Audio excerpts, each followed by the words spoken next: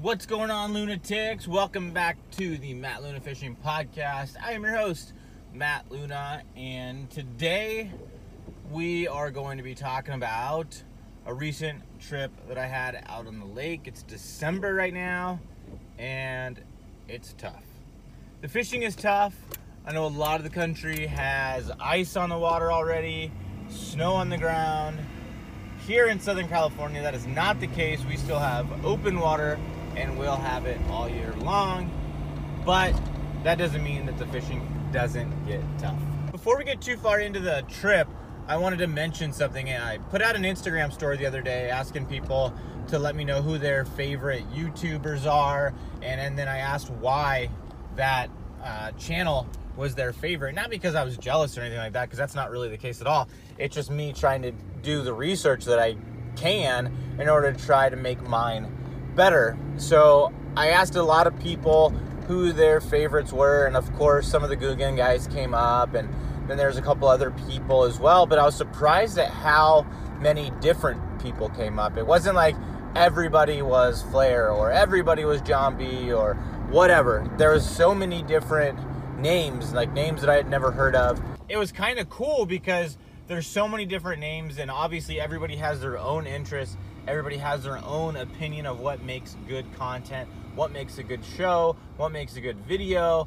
And when I saw all these different names and names that I hadn't heard of, it just goes to show that with YouTube, with the internet, you can find whatever it is that you're looking for. You can find something that you like, and it just gives people the ability to watch and take in content that they actually enjoy instead of being forced to watch something that is only available on TV because the network decided that's what they wanted to put on.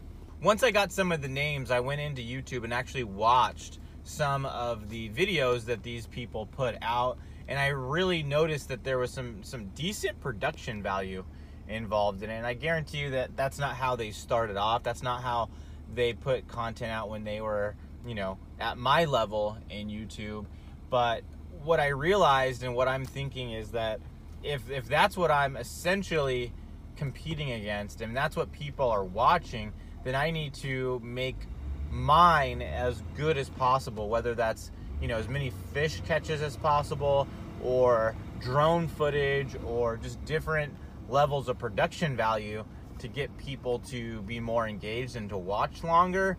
Then that's what I'm gonna have to do. I want my stuff to be as good as possible, and I try to put out as much as I can, but unfortunately I just can't fish enough in order to put out fishing content every single day. So that's why you see me doing the bait videos, and I really enjoy doing that as well. And I think it's good content. I think people have enjoyed it, and I'm going to continue to do that. But if I could fish more, I definitely would, but I just don't have the time. I don't have the ability to get out there every day and put out fishing videos every day like a lot of these channels. So as a result of this research that I did, I'm still going to do a lot more because making my channel better and growing it is very important to me. But I did a little bit of research. I watched some of these videos, saw some of the drone footage, saw some of the other types of clips that they have in their videos, and I'm trying to incorporate that kind of stuff. Obviously, not trying to fabricate anything, but if I can throw the drone up in the air and capture some better shots, or I can try to talk more in my videos, try to add some funny stuff or some more fishing related how-to stuff, then I will. I just think that I need to step my game up when it comes to YouTube. I need to make my videos a little bit better at the end of the day, and I tried to make some strides in that direction in my most recent fishing trip that we are going to talk about. So with all this YouTube stuff in mind and trying to make my videos better, I got to the lake, I threw the drone up in the air, I had my camera set up to show me putting my graphs on, unstrapping the boat, backing it into the water, all that kind of stuff, because I really feel like that gives, I guess, some ambiance, I guess, for lack of a better word, to the video, to the intro. I think it just shows that you're giving a little bit more time into putting out the content rather than, hey, we're going fishing and boom, we're doing fish catches. I think that some of that production value, some of that extra effort just keeps people engaged, maybe, I think is what it is. And I think that it's more what people expect in terms of when they watch TV. And I think YouTube is becoming more and more like TV, but obviously with that YouTube spin, because people individually are making this content, or you can tell that some of the channels guys have cameramen now, which I think ups their game a lot, because I feel like it gives them a little bit more of an ability to almost be an actor, so to speak, rather than trying to be the producer, the fish catcher, the commentator, and everything. All they have to focus on is being filmed and catching fish and talking about it. So after I launched the boat and got going, I got some new 6th Sense rods rigged up. While I'm on the 6th Sense topic, I want to let everybody know I got a discount code. It's Luna10. You can go to their website, use my code Luna10 on anything on their website, and it's going to give you a discount. You're going to be able to get stuff cheaper than you can anywhere else. So make sure to use that code if you're buying stuff online on their website. I'd really appreciate it. But I got a bunch of new 6th Sense rods. They still had the tags on them and everything, so I had to get some rods rigged up. And the first rod I got rigged up was a 7'5" Lux casting rod. I put a Carolina rig on there, and I graphed some offshore rock piles and tried to, bang that Carolina rig off the rocks, and did not get a bite. I fished it on and off for a couple hours, maybe 2.5 hours, and I did not get bit. It was post front. It's been raining out here for the past 3 days. It was pretty much slick, calm. There was a little bit of a breeze occasionally, but most of the time it was like glass out on the water, which when it's post front, winter time, and you have no wind, no breeze, no nothing, that's setting yourself up for a tough day of fishing. So I wanted to throw the crankbait around. I wanted to throw a lipless bait around. I had some other rods that I wanted to fish.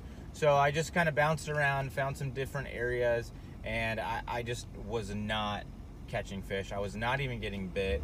I didn't get to the water until probably about noon. I had some things I needed to take care of in the morning, so I couldn't get out there in the morning. And, so I had that midday to afternoon to fish, and it just was tough. I mean, there wasn't a lot of boats on the water. I talked to somebody after I was done fishing, and they even struggled pretty bad. And that's just the way it goes sometimes in the winter time. But I kept fishing hard, and I kept, trying to bounce around, find some different areas, and eventually I rigged up a drop shot on the new Milliken Fishing MFR rod, the 610 spinning rod, and I was able to get bit. So I was using the Strike King KVD Dream Shot. It's one of my favorite drop shot baits. I just feel like it really gets bit a lot. It's a small profile. When those fish just don't want to eat, I just think it really, entices them to do so, because it's such a small, compact little bait that it doesn't take anything for them to eat. So even in those times when they're not really feeling it and that thing comes by, it's such a small, easy meal that they go after it and grab it, and then you get to catch them at that point. So I was throwing that thing around, fishing some little points with some rock on it, and just dragging that thing super, super slow. I think for a long time I was fishing things a little bit too fast, and I think I was giving it too much action, because once I got bit a couple times on that drop shot, and I got bit when I was just dragging it super slow, doing nothing, not shaking the rod tip, not doing anything, just dragging that drop shot, giving it no action, and that's when I got bit. I think it just goes to show that when those fish just are not in the mood to eat, less is more. And I think less is more a lot when you're throwing the drop shot in general. I think a lot of people tend to overwork their drop shot. They're either dragging it too fast, bouncing it too much, shaking it too much. I think when the fish are more active, and I think there's a time and place where you can do that, but I think a lot of times when you're throwing that drop shot, the fish just don't want to eat. They're not in the mood, or else you wouldn't be throwing it. You'd be throwing something else that's probably a little bit more fun to catch fish on, that's a little bit more efficient. But when you pick up that drop shot, I just think that you gotta remember that a lot of times less is more. So I was fortunate enough to drag that drop shot around and catch a couple fish on the drop shot. They were both super small fish, but when you're struggling, when you can't get bit, and everything, all the odds, all the conditions are against you, I think just grinding it out and figuring out a way to get a couple bites kind of makes the trip worth it. I mean, I knew going into the day that there was a chance that I was gonna have a tough day, and I sure had a tough day, but I was able to keep fishing hard and managed to put a couple of fish in the boat. And I think that those tough days, those post-front days where you're struggling to get bit, I think those are days where you really need to push yourself to keep fishing in order to get those bites, because there's going to be, especially if you fish tournaments, there's going to be tournaments where you're out there and all the conditions are against you. You can't seem to get bit, and you don't even know what to do, but you have to find ways to force yourself to stay motivated, to stay in it, and to just grind.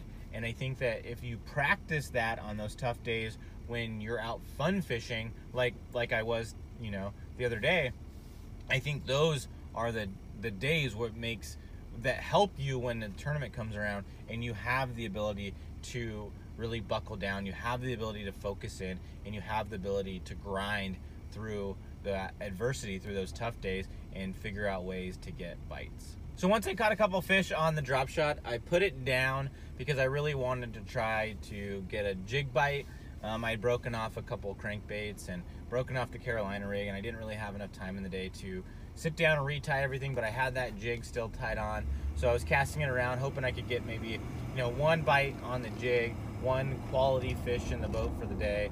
I wasn't able to do so, and the day was kind of went to a close. The lake closes, at sunset out here. Pretty much all of them close out sunset here in Southern California. And the lake ranger, whatever you want to call it, was in his boat trying to wrangle everybody up, trying to drive around, make sure everybody goes in at sunset. And he was driving around. He didn't come and contact me or anything like that. I was already on my way towards the ramp and on my way towards putting all my stuff away when he was making his rounds. So I ended up driving to the launch ramp, put the boat on the trailer, and headed home. But it was a good day to get out on the water. I hadn't fished in a couple weeks. It was nice to be out on the water. It was nice to catch a couple fish, even if they were small.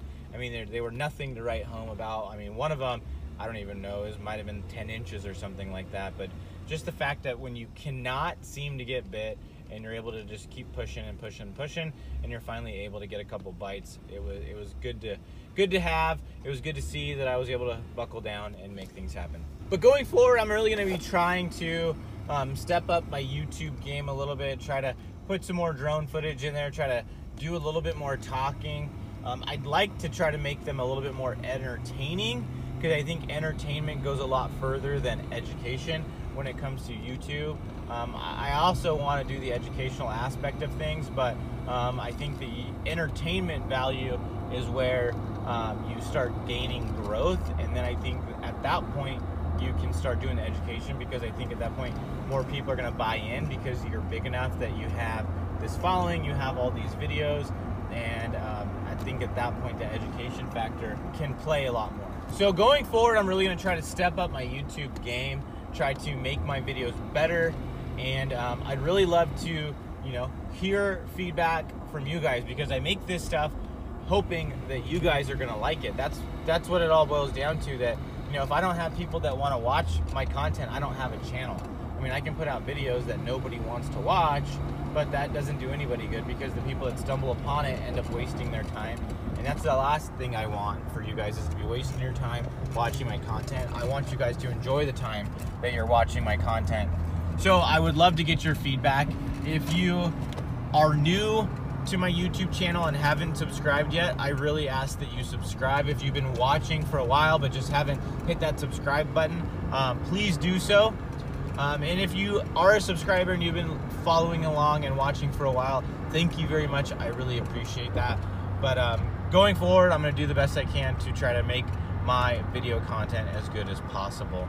So thank you for listening to today's podcast episode. I hope that you've been enjoying me putting out the more consistent podcast only content.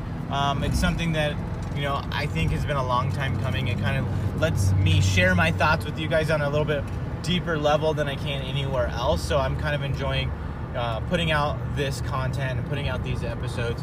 So thanks for being a listener. Thanks for taking it in, and stay tuned for more podcast episodes coming your way. Thanks again. See ya. thank you for listening to this episode of the podcast. I really appreciate it. I want to talk to you guys real quick before we go about how you can support my podcast. You guys know I want to fish professionally and make a living doing it, and I can't do that on my own. So if you guys want to support the podcast, that's an option that Anchor provides, so I want to let you guys know about it. If you're interested in doing that, go to anchor.fm/Matt-Luna-fishing and click the support this podcast link. I'll also leave a link in the show notes if it's something that you're interested in. I kind of feel weird mentioning it, but I wanted to pass that information along to you guys. Also, if you want to get a free ebook that I have put out, all you got to do is sign up for my email list. There'll be a link in the show notes for that as well, and you can learn about what bass eat. It talks about shad, bluegill, and crawfish, and the different times of year that you can target those forages where the bass should be. It may not be a perfect every time you go fishing way to find the bass, but it can kind of give you that yearly timeline and help you be close to the right areas where those fish are. So thanks again for listening. I appreciate it.